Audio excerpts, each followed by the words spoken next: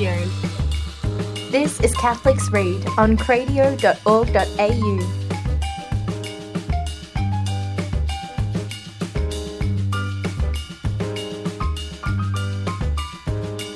Hello and welcome to this episode of Catholics Read. I'm Luke. And I'm Kiara. And I'm Victoria. And in this episode we are looking at our first Shakespeare play. Woo! And it is A Midsummer Night's Dream, which is a comedy. Which doesn't always mean it's funny, but this one is really funny. It's very funny. It's very, very funny. Victoria, what's A Midsummer Night's Dream about?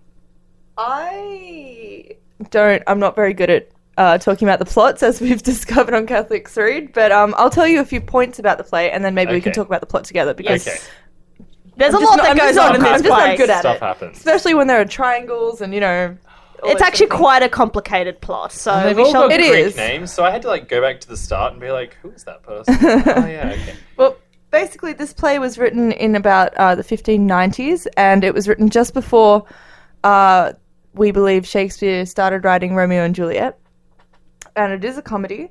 And scholars are in heated contestation about this, but it's basically almost agreed upon that this was written first and foremost, for a private wedding. Later on performed months later for a public setting in a theatre. And the copy we now read is some form of amalgamated version of the private and public scene, which is why sometimes there are incongruous details in terms of time or who characters might be addressing, because someone's just shoved it together, but very artfully, of course. Okay. That's the prevailing theory. Because you've also got to remember, too, with most of Shakespeare's plays, the reason we have copies of them today in their complete... because he didn't write a single script. He often wrote just individual parts, which he handed to actors, and we've got those individual parts, and people have basically pieced them together based on those individual parts or those individual scenes. So it's not just a problem for A Midsummer's Night Dream, it's also a bit of a problem with King Lear as well, and, that was my Year 12 English teacher's opinion of King Lear, that Shakespeare had three different plays, was holding three different plays, stumbled home a bit drunk, tripped, dropped them all, then put them back together in any which way order, and that was King Lear. Oh. Seems legit. Yes. Legit. No one will notice. Yes, and so that's so Shakespeare's plays are as much constructed after they were written as much as they were, so yes, they were written by him, but they're also then copied in individual parts, copied out for actors. We only have copies, though. We only have copies. We don't have original scripts for most of his plays. So that's an interesting we should also keep in mind point. that this story is one of Shakespeare's apparently original stories. He hasn't, such as Hamlet, he took from somewhere else. He does, you'll notice if you're more of an astute or well-read reader, I suppose, that he has borrowed from Ovid, like the Metamorphosis, that's where Titania's from, or from Greek mythology. He's from British folklore as well, that's where Puck and Robin Goodfellow, well, he's the same person, but that concept has come from. But he hasn't adapted a story. He's made this up, and it's really entertaining, I think. Yeah. So let us tell you what the story is. Yes. How's that sound? Okay. Well, there's... I'm going to be hopeless at this because I don't remember any of their names. So let's start at the beginning of it. You have this... Theseus and Hippolyta. The Archduke and his soon-to-be wife. And they are awaiting their wedding very excitedly, and they have commissioned a play to be performed at their wedding, very much like the origins of this play. And you meet the actors who are going to be performing the play that is commissioned later. But initially you are introduced to the love triangle, which is... composed of four people. This weird love quadrangle, which is composed of four people. You have Helena, who is the object of two men's affections, Lysander and Demetrius. Helena is to be married to Demetrius, but she's in love with Lysander. And then you also hear mention of a... No, sorry, I've gotten this all mixed up. Because they both start with H. It's Hermia, sorry. Hermia is the object of everyone's affection. Yes, Hermia is the centre of attention here. She is in love with Lysander, but supposed to be married to Demetrius and doesn't want to marry Demetrius. Helena is lovesick, absolutely madly in love with Demetrius, but he doesn't love her, he loves Helena.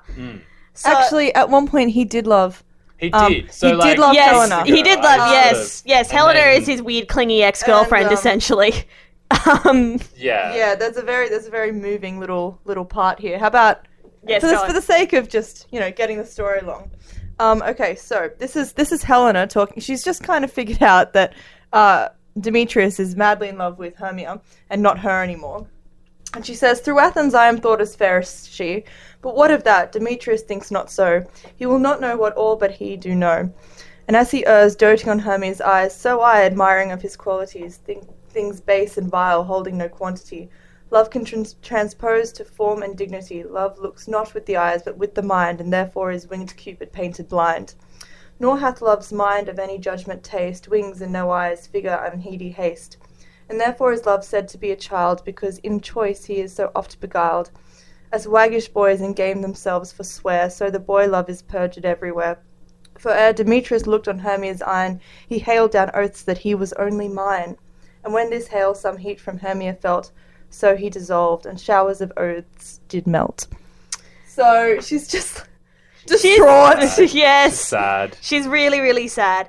So basically, because Hermia has to marry Demetrius, because that's what her father wants her to do, Her father, Aegeus. is her father Aegeus, yes. And basically, her and Lysander conspire to elope together and Go visit go visit Lysander's aunt or something like that, who is, who out the back of nowhere. yeah. Still, out through this wood. out of the reach of the Athenian law. Yes, The and Woy Woy Woods. yes, something like that. Yeah. As in, as when someone's out in like Woy Woy or Whoop Whoop, the Whoop Whoop Woods. When you said the Woy Woy Woods, I'm like, that's No. an actual Well, place. Woy Woy and Woy Whoop Woy. Whoop is usually sometimes interchangeable, I've never which is heard that. terrible because Woy Woy is an actual place. Yes, So whoop, does Whoop whoop. Whoop. Is But it? Woy Woy- No. Yes.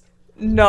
Yes, it is. Oh, Wow, dear. Okay, well they go out to Whoop Whoop Woy Woy Woods, Yes. basically out nowhere. And Helena figures out that they're about to go and elope, and so in an effort to try and get Demetrius to pay attention to her, she tells him that Lysander and Hermia are going to It's not elope. an actual place. It's not an actual place. There It's we not go. an actual place. Whoop Whoop is not an actual But place. Woy I was- Woy is. Maybe, Woy Woy is an maybe actual place. Boondocks is an actual place. I don't know. Anyway. I think it is actually. Anyway. So Helena tells Demetrius that Hermia and Lysander are going to go off and elope, thinking that he'll just get over it and go back to her. Yeah, Not so. He goes to the Demetrius woods. goes to go and fetch Hermia. As though anything else was going to result from this. And poor Helena is tagging along, begging for his attention, and it's quite sad and pathetic, really. And poor Demetrius. Not quite pathetic. She's the epitome of pathetic. She at Yes. one point implores him to, even if he can't love her, Yeah. treat her like a spaniel. Yes, and, that's right, And yes. like beat Just her. let me come with you. Yes. It's terrible. Yeah, it's she needs so- to get a grip She's on like, life. yes, she really needs to. So sad. It is sad. She but needs to get a hold of grip. herself, but Demetrius also needs to stop being a jerk. It's true. He's like, I'd rather kill. Like, he's like, he'd kill her, and I'm Yeah. like, bro, seriously? I mean, I know she's annoying He and all. needs chill. So We need to get through this plot. We really We're do. Like Anyway, in act so- one still. Okay. all right. So then in comes the other set of characters, which is the parallel story running through here, which is the row between Titania, Queen of the Fairies, and Oberon, King of the Fairies. And they have some argument over this Indian the child. argument, yeah, basically An is that Indian Titania slave has this. child and Yeah, Oberon slave wants child. him, but He is. Titania... He's a- Oh, I'll okay. come There you back to that go. later. Yeah, Oberon wants him, but Titania won't let him have it, so they're having a fight. And so they decide to just take it out on the rest of the Fairy world. fairy world, because- human world, Yes. actor world. Because they're capricious little demigod fairies of some description. Anyway, and so Oberon instructs Puck to go get this magical flower that produces this nectar or Love sap or elixir. whatever, love elixir or Cupid's whatever. arrow or something. Yes, and basically, if you drop it on someone's eyes while they're sleeping, they will fall in love with the first thing they see when they wake up, whether it's a bear or a tree or whatever, or a Yeah. person or whatever it happens to be. So Puck goes and gets the flower, but before he gives it to Oberon to put on Titania's eyes, he finds the... He's instructed by Oberon because Oberon sees The mess that is Demetrius between- and Helena stumbling And he through the kind of woods. feels sorry for Helena. And so he says, go and put it on this Athenian, Demetrius's eyes. So He just says Puck- Athenian though. He doesn't say the name. He doesn't say who. And so he goes off, Puck goes off and finds an Athenian, Lysander. Who happens to be Lysander, not Demetrius. Not Demetrius. Puts it on his eyes and he wakes up and finds Helena waking him up. Helena waking him up. So Lysander. if you're keeping track here, because it gets very complicated. Lysander now loves Helena. Is madly in love with Who loves Helena. Demetrius, who loves Hermia, who loves Lysander. So it's a love, I don't know what you'd call that. Like a Polygon. I don't know. It's a bit complicated. There's just a lot It's going going in on itself. Yes, it's very complicated. And then later on, And then he also puts it, and this was the initial reason why he got the love potion in the first place, was to put it on Titania's eyes. Titania's eyes as a bit of a practical joke. Puts it on eyes. She wakes, and Puck also transforms one of the actors, one of these who's peasant performing actors. who they're practicing in the woods. Yes, as they're well. practicing for the play to be performed at Theseus and Hippolyta's wedding, Yes. and their names Oh, man, are this is Quince, complicated. Puck, Bottom, Snug. Quince, Snout, Bottom, and Snug. No, Snug the Joiner. Starveling. And there's Starveling It as doesn't- well. Starveling it's and okay. Snug the Joiner. There's- Yes, so there's a whole bunch of blokes, and they're going to perform the tragic love story of Pyramus and Thisbe. And the most ridiculous of them, his head is Turned into a donkey. into a donkey's head, and Puck makes it so that he is the first person to see. Well, Titania sees him first. So she's Titania in love basically falls in love with a with- man with an ass's head. Yeah. Yes, as a Um, joke. And the Which is juxtaposition it's is as meant to be ridiculous quite as what you intense think it because is. she's meant to be very graceful and beautiful, and And Bottom's she's madly- already ridiculous, but he's got this donkey's head now, and he's Can even you more imagine ridiculous. This being performed? Like, it's so funny. Let's get yes, this So going. continuing on, we're already 11 minutes into this Oh episode. dear goodness. Yeah, so continuing on, what happens then? So, Later on, Oberon realizes the ridiculousness of this whole thing. He's and like, it gets out of hand. you silly person, you've done the wrong thing. You put it on need the to wrong go Athenian. and you need to go and put it on Demetrius. Demetrius's eyes. So he puts it on Demetrius's eyes, and it works as planned. He falls in love with Helena. But now you Okay. have Demetrius and Lysander both Battling in it love out for- with Helena, the complete opposite of what we had before. And so that And now they're situation is getting very, resolved. very aggressive with each other too. Yeah, they're going to have a duel and stuff, and Oberon is like, had it with the situation. So he orders Puck to then go put a kind of reversal spell on Lysander. And so now the love triangle is now two separate just love Couples. couples. And then Demetrius is still madly in love with Demetrius Helena. is in love with Helena.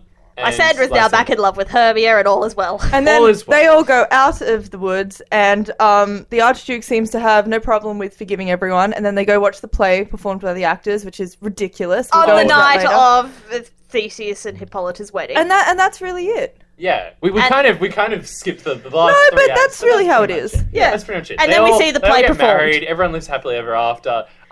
By the way, the fairy queen is no longer in love with the donkey head guy. Oh yeah. Yes, That he guy- gets that turned gets back to reversed normal so as that he well. can go and perform And the her and play. Oberon live happily ever after. They're sort of They go of the around opinion and- that, and oh, you're sort you're of- both so, you're so cheeky. No, you're so cheeky. And then they just go off and they be in kind love of go again. off. They're like, Like yeah. they're very forgiving. and that's it. That's basically it. So It's ridiculous and it's hilarious. it's And so fun. It's very funny. especially Really, the really the fun. play at the play within the play at the end, because Shakespeare just makes fun of himself essentially. It's amazing. Makes fun of himself and all comedies and and bad all tragic acting love and- stories hereafter. Oh, it's so good. It's so funny. So- And it must be a lot of fun for actors who get the opportunity to perform this script, because You they get get to act badly. yes, intentionally on purpose. You get to be a wall or a moonshine. Yes. Yes, or as I The saw, moonshine disappears. or as I saw in a Bell Shakespeare performance, someone was a fountain too, Okay. and they did Just actions. adding ridiculous. Yes, It's just so doing bad. It's just very- doing arm actions, spouting like a fountain, and did that for the entire time. It was really funny.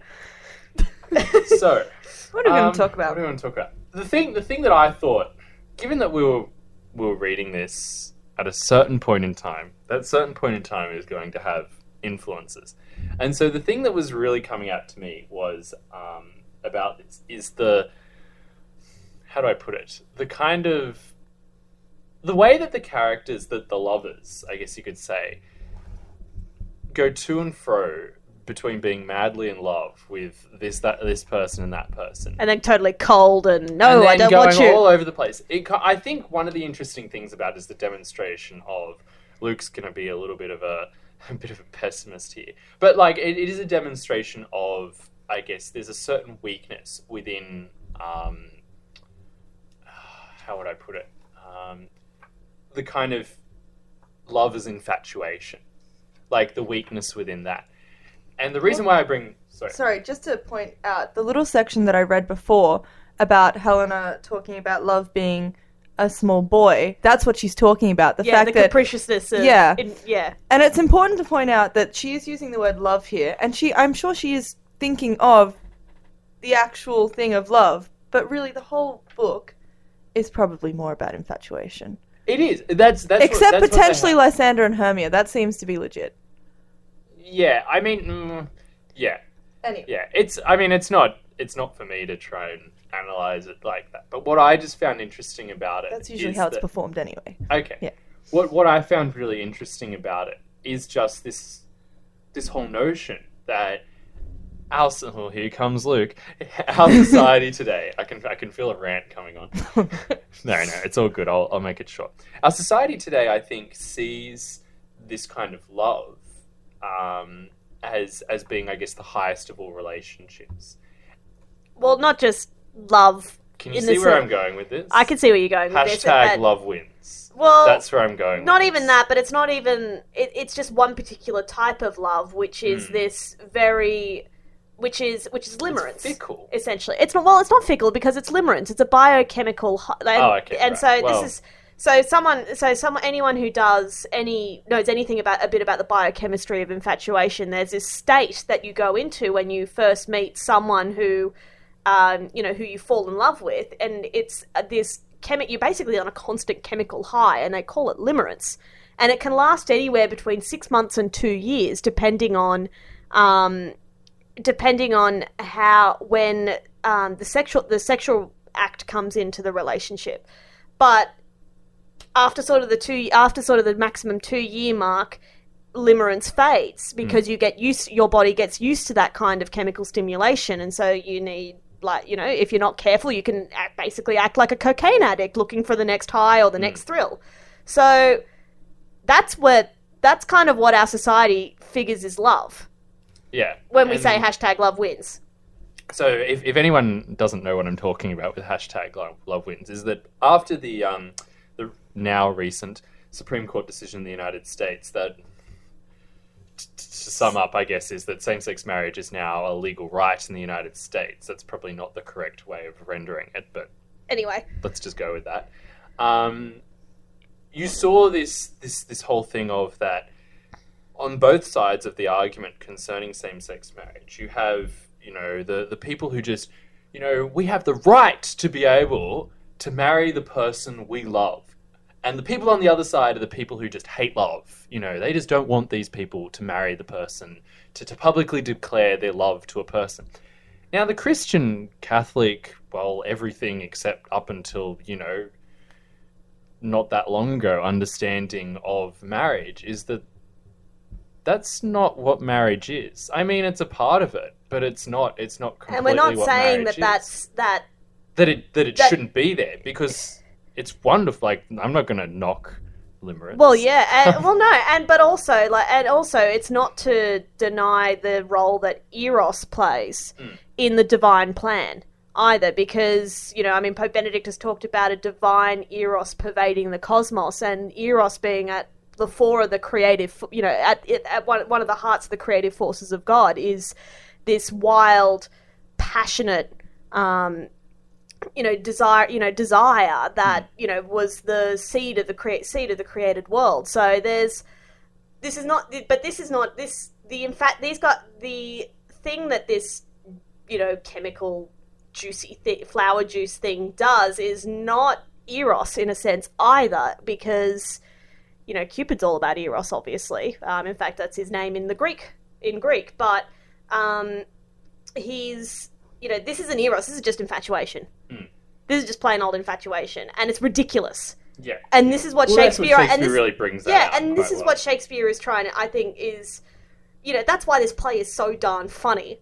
But also, I think it's a really important commentary on trying to distinguish between infatuation and eros, because eros is important in marriage. It's important in all romantic relationships. But it can't be. It can't be the sole anchor basis. point. It can't be the anchor point of it, because, as you mentioned, it will disappear. It can like I don't know. You'd know this much better than I would, but it can. It's something that can be, I guess, rekindled, but it can't be the thing that you base marriage on in a society, because we're going like, and again, I'll try and skip over this very quickly, but this whole thing about same-sex marriage isn't. Sometimes Christians can fall into the temptation of thinking that this is a something that's going to cause problems, and it will cause problems, but it's mostly a symptom. It's mostly a symptom of this kind of infatuation-based view of love as the bedrock of marriage. Yes. Because, I mean, it's so sad, and I don't mean to put down anyone who's been in a failed marriage or anything like that. Don't get me wrong. But you hear so much that one of the reasons, I guess, amongst celebrities, we could say, of marriage breakdown is that we're not in love with each other anymore. But when you analyze what does that actually mean, does that simply mean that I don't have that feeling anymore? Because quite often in those, especially in those more amicable, later. But especially more amicable divorces too, they still care for each other drifted quite apart. deeply. But they still care about each other quite deeply on an objective fact. But they don't see that as you still kind of love each other. Yeah. It's just not wild, heady, chemical-induced passion, but it's, you actually are still kind of in love with each other. But anyway, I just think that this play is quite interesting, because I think it does highlight the weakness of basing a society's view of marriage. Because at the end of the day, this play is about they get married. That's the whole point. And it's interesting because we can't just blame, this whole idea of marriage on the 60s or something. Like, I mean, this is something that's been in our culture for a long time. It's just that, society for a long time. Humanity, in fact. But it's just that we've always, I guess, the wiser amongst us, you could say, have known that it's not all that marriage can possibly be. It must be something stronger. And quite frankly, it's something more beautiful than that. It's something way more beautiful, At the end of the day, a person giving themselves for someone that they're madly in love with, that they're both madly in love with each other, is beautiful, but it's not as beautiful as someone giving themselves to someone else when they don't really feel like it, and the other person isn't really that responsive either. Mm-hmm. Look at the cross. Be careful with that. But when you look at the cross, that's certainly not, Lysander skipping in fields of eglantine and whatnot. No, it's horrible. Yeah. It's horrific, and yet it's the greatest act of love that the world's ever seen.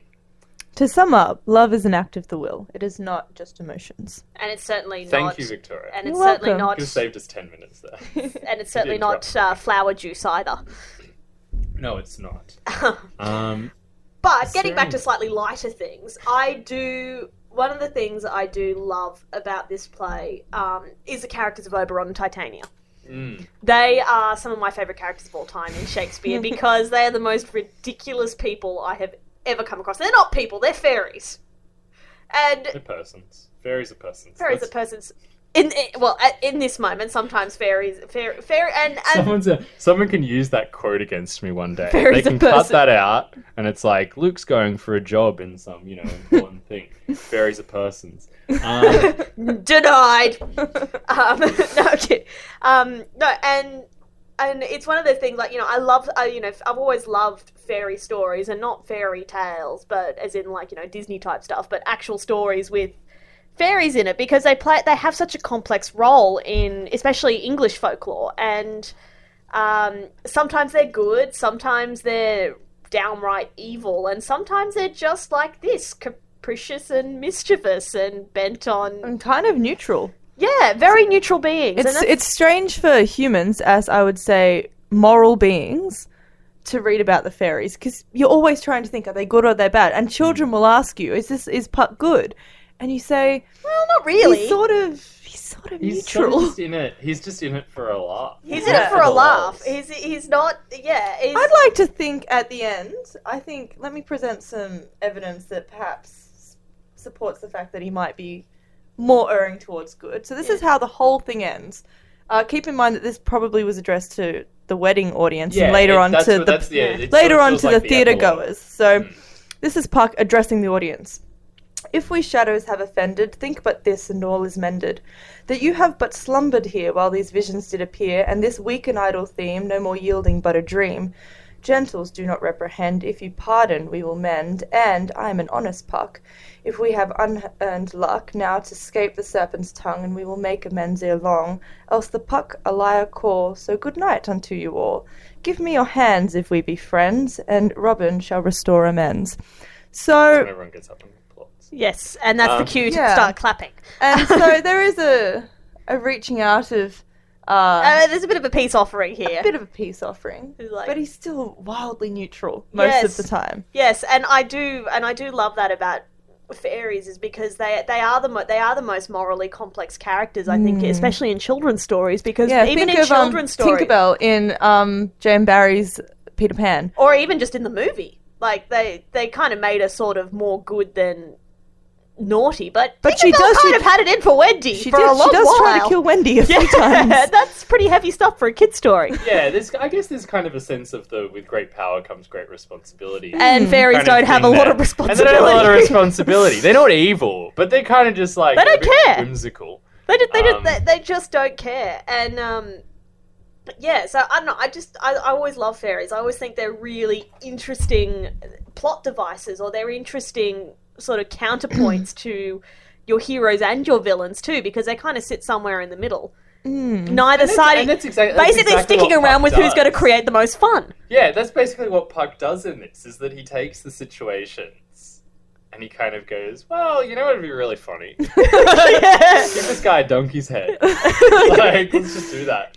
To add on to this, I recently saw a production in Sydney, and just the characterization of the Puck fellow, he had eyeliner and spiky black hair and a bandana, and he had a sort of Jack Sparrow-esque sort of swagger. Yeah. And and that just heightened the what the material there is to play with here, and he was just mischief personified. It was fantastic to watch. Yeah.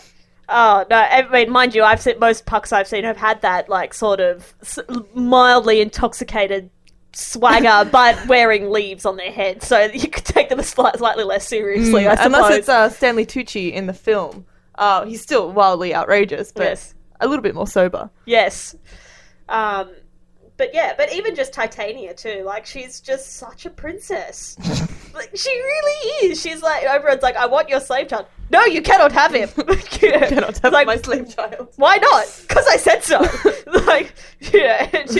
It's just like, it's the most nothing argument you've ever seen. Yet they nearly like destroy an entire... She has a little bit of an argument. She says, look, this child was the foundling of my dear friend in India who has passed away, and I take responsibility for him.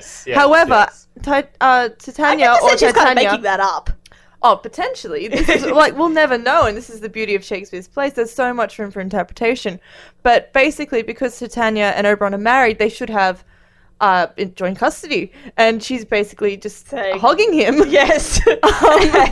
And Oberon's not pleased with that. And so Titania has banished him from her bed. Which is a shame. Well, I'm just sitting here going, as far as marital disputes, I think a lot of them come down to silly things. That definitely like doesn't come up on the divorce form, like this wouldn't give me their slave child. It's not one of the criteria. So just when we're talking about slave child here, so I'm just looking up here now. You know how I mentioned, because he's never mentioned as a slave.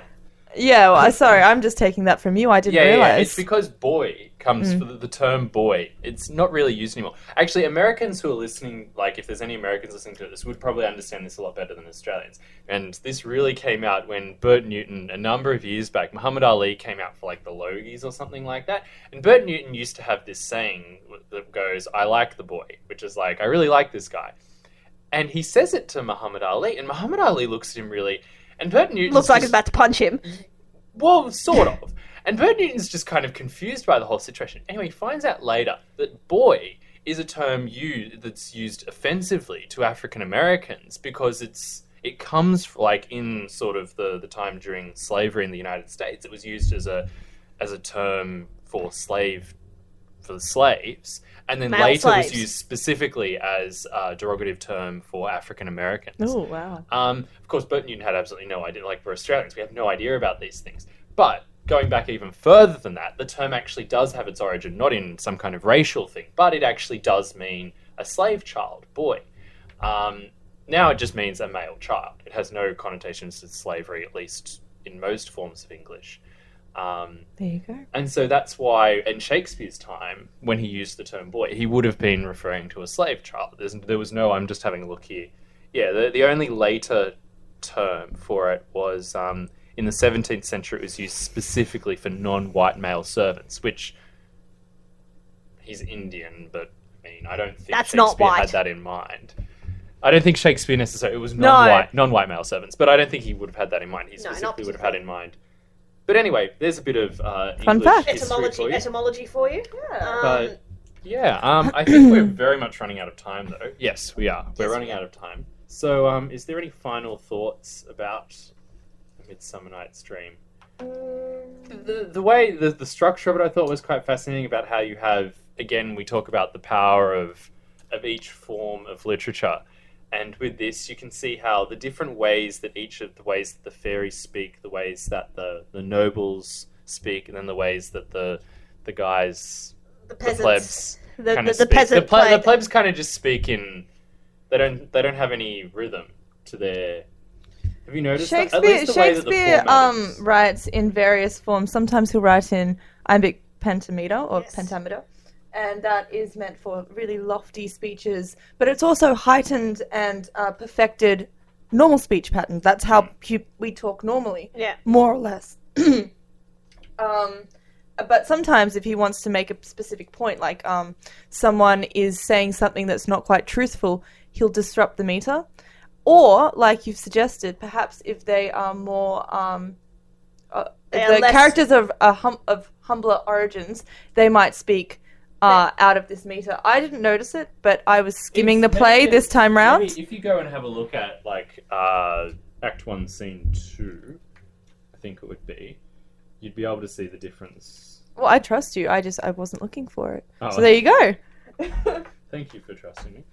Keeping in mind, listeners, if you're ever in, amongst company and you don't want to watch TV or listen to the radio or listen to each other's conversation, pull this off the shelf.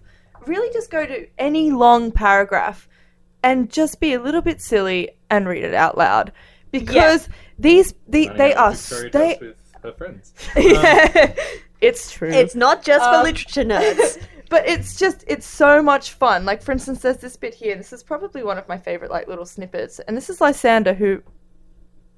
What's he doing? Before then, he'd been madly in love with Hermia. Madly in love. And she was madly in love with him. And he got... Puck had his way flower with him. sapped, and now Flower sapped. and Hermia is looking at him like, don't you love me anymore? Whilst he's fawning over Helena, he says, "Content with Hermia? No, I do repent the tedious minutes I with her have spent. Oh, Not Hermia, but Helena I love. Who will not change a raven for a dove? The will of man is So by his awful. reason It gets- swayed, and reason says you are the worthier maid. Things growing are not ripe until their season, so I, being young, till now ripe not to reason, and touching now the point of human skill, reason becomes the marshal to my will, and leads me to your eyes, where I overlook love's stories written in love's richest book." And so this is him just... ouch! Apply iced water to that bird. And it's...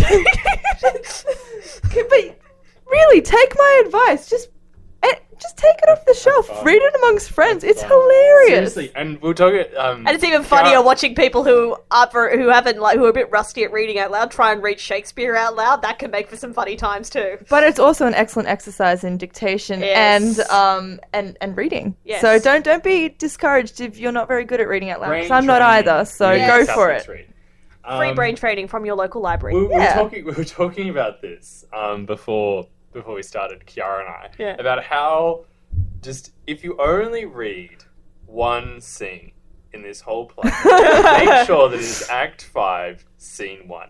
Seriously. Is this the play? This is Yes. the play. This is the play. This is the tragic love story of Pyramus and This is Thisbe. seriously so funny. on. I need Because I need it's to read not the just death scene. The play, it's not just the play itself, and this is what we're talking about, like the different meters and that. You can see that these guys who originally were in not really any sort of Oh, I meter do see what you whatsoever mean. Yes. are now trying to speak in this heightened form And it's of terrible. speech, and it's rubbish.